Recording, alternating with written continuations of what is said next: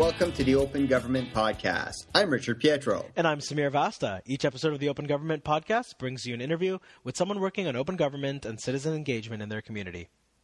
And today we have Ali Al-Munayer, who's a current federal public servant, but he's also the founder of Eliwa Solutions, an Ottawa-based Android mobile app development firm known for a number of different open data apps, including the Ottawa Transit app, Ottawa Recycle, school bus delays in Ottawa, and the Canadian Travelers app, which aims at informing Canadians who travel abroad about security risks, health notices, and estimation of border wait times.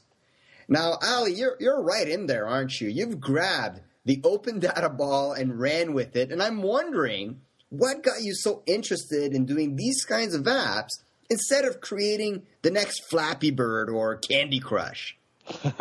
That's a very good question. The reason why I started into open data and how I came about in creating these apps is basically because I take the bus to work and to school as well. At that time, I was wondering if there was a way to simplify the process of checking bus schedules. And I tried to look into what data is offered by the City of Ottawa and how I can incorporate this data and use my skills in Java at that time to come up with a simple application that I could use on my phone. And throughout research, I determined that the City of Ottawa had an API feed that I could tag into and obtain the data that I need and display it in a way that is easy for any user, such as myself, to use it and figure out what I can do with the app. So basically, you were doing it for self-preservation. Exactly. You want to make your life easier. And I still use the app until this point. That's great. And so you mentioned that you wanted to make this easy to use for any user. What are some of the struggles that you found that in other kinds of government services, whether that's apps or services or tools, that you found that aren't as easy? And why did you find that? And what did you want to do that's different when you were building your stuff? Exactly. Like, for instance, there's the recycle scheduling. It's always a nightmare trying to know what kind of recycling bin I should take out today. And it's always last-minute decision. Oh, I have to see what my neighbor is doing. And then I have to... I do the same thing. And you have to hope your neighbor is doing the right thing, too. That's always a struggle. So at that time, I started looking into what other services the city has and what we can do to improve that. And through a simple search, I was able to find other data sets, such as the recycling. And again, it's for my benefit and the citizen of Ottawa City. And through the integration of these small apps, I think I created what's called an ecosystem for the City of Ottawa, even though it's small, but it serves a purpose in simplifying this process. Now, you've created a number of apps for different jurisdictions, at least with the City of Ottawa, and it looks like as well with federal information and federal data. So 2 quick questions. Yes. Number 1, is there, between Ottawa and the feds, like, are there some jurisdictions that you prefer working with in terms of data? And as well, what's your ideal data set look like? Like, do you prefer having like a JSON file, or do you prefer having access to an API, or are there other types of data that you prefer? Like, give us a little bit of your perspective as an actual developer. Sure. So back to the jurisdiction question, I prefer to use the local data because I'm most familiar with it. So it's easier for me to understand the data and how it's really simple to kind of do the relationship and connect it to the objective that I want to do. As for the federal data, there's a lot of information to search through, and it's really difficult to pinpoint which data that you can use. And it's very specific to a department, such as there is a Stats Canada data set. There's a wide variety of information there that it's hard to actually grab the data. So what I do is I try to look for JSON format data, which is the simple to use. And this JSON data is adaptable to any language, and it's very simple to integrate into an app. So the apps that you're creating are essentially providing a public service, but in your day job, you're also a public servant. So this is actually a great question to ask you.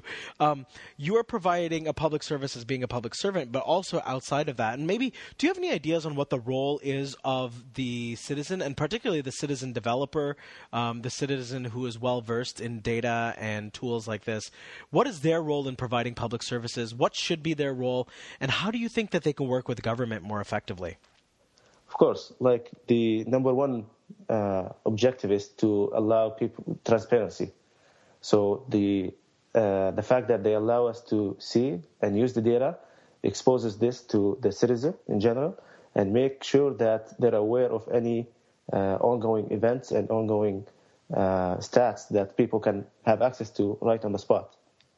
And as a federal worker, actually based on the success of Code 2014, I was able to do some lunch and learn at work that encouraged them to do our own hackathon. That lasted 2 days, which we came up with a number of apps that targets my department, which is Correctional Service Canada. And actually, that's an interesting perspective, because I speak a lot to public servants who may not be as forward-thinking as you are, and sometimes they're a little afraid of also being an engaged citizen because they feel there might be a conflict of interest or, a career-limiting move or something along those lines. Like, obviously, you don't see that risk, or you've arranged an agreement with your employer. Can you speak on that a little bit? Yes, for sure. So I think your question, it has two parts. Yes, you're right. There are people who do not see the benefits of having or doing such an event. And on the other hand, there are people or management that supports this role and encourage people to participate and what's called allow the crowdsourcing to simplify the process of creating new ideas and generate a fuzz for the government. So in my case, management is very supportive of what we do, and they see the benefits of having such an event and what kind of impact it has on the department as a whole. That's great. I'm going to go back to kind of the stuff that you've been building off the side. Is that Sure. Right now they're very Ottawa focused, and obviously you said that you want to support your local community and use the local data sets. Is there any appetite to start thinking about scaling the work that you do, whether it's those apps or something else? And what are the conditions that you would need in order to have a larger impact outside of just Ottawa and outside of just those places? Would you need help in certain ways, or how do you see scale, or do you think open data should be an inherently local thing? No, for sure. Open data should be local, should be provincial, should be federal. And in order to scale, at this point, I'm looking to create some sort of a team that will help me take on more projects and be well-versed in other languages. So I could actually use these talents to kind of go out of my comfort zone and start doing other stuff with the open data. Now, I have not personally put too much thought as to how OpenGov or open data could apply to the Internet of Things. But have you? Can you imagine what OpenGov or open data looks in the context of the Internet of Things? I'm not truly, well-versed with the Internet of Things.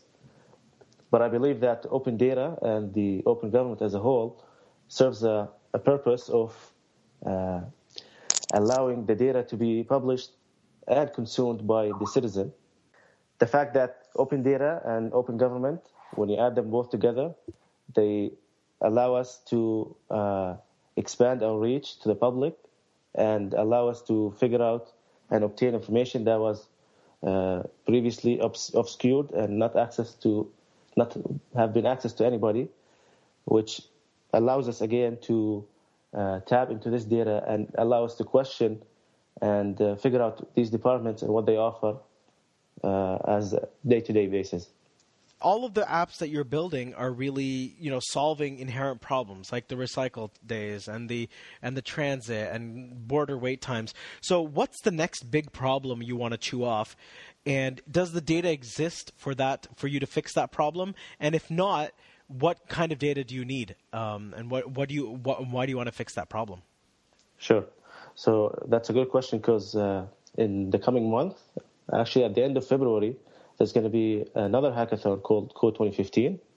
And the objective of this hackathon is to get all the entrepreneurs and students and developers like us to come together and solve a number of issues.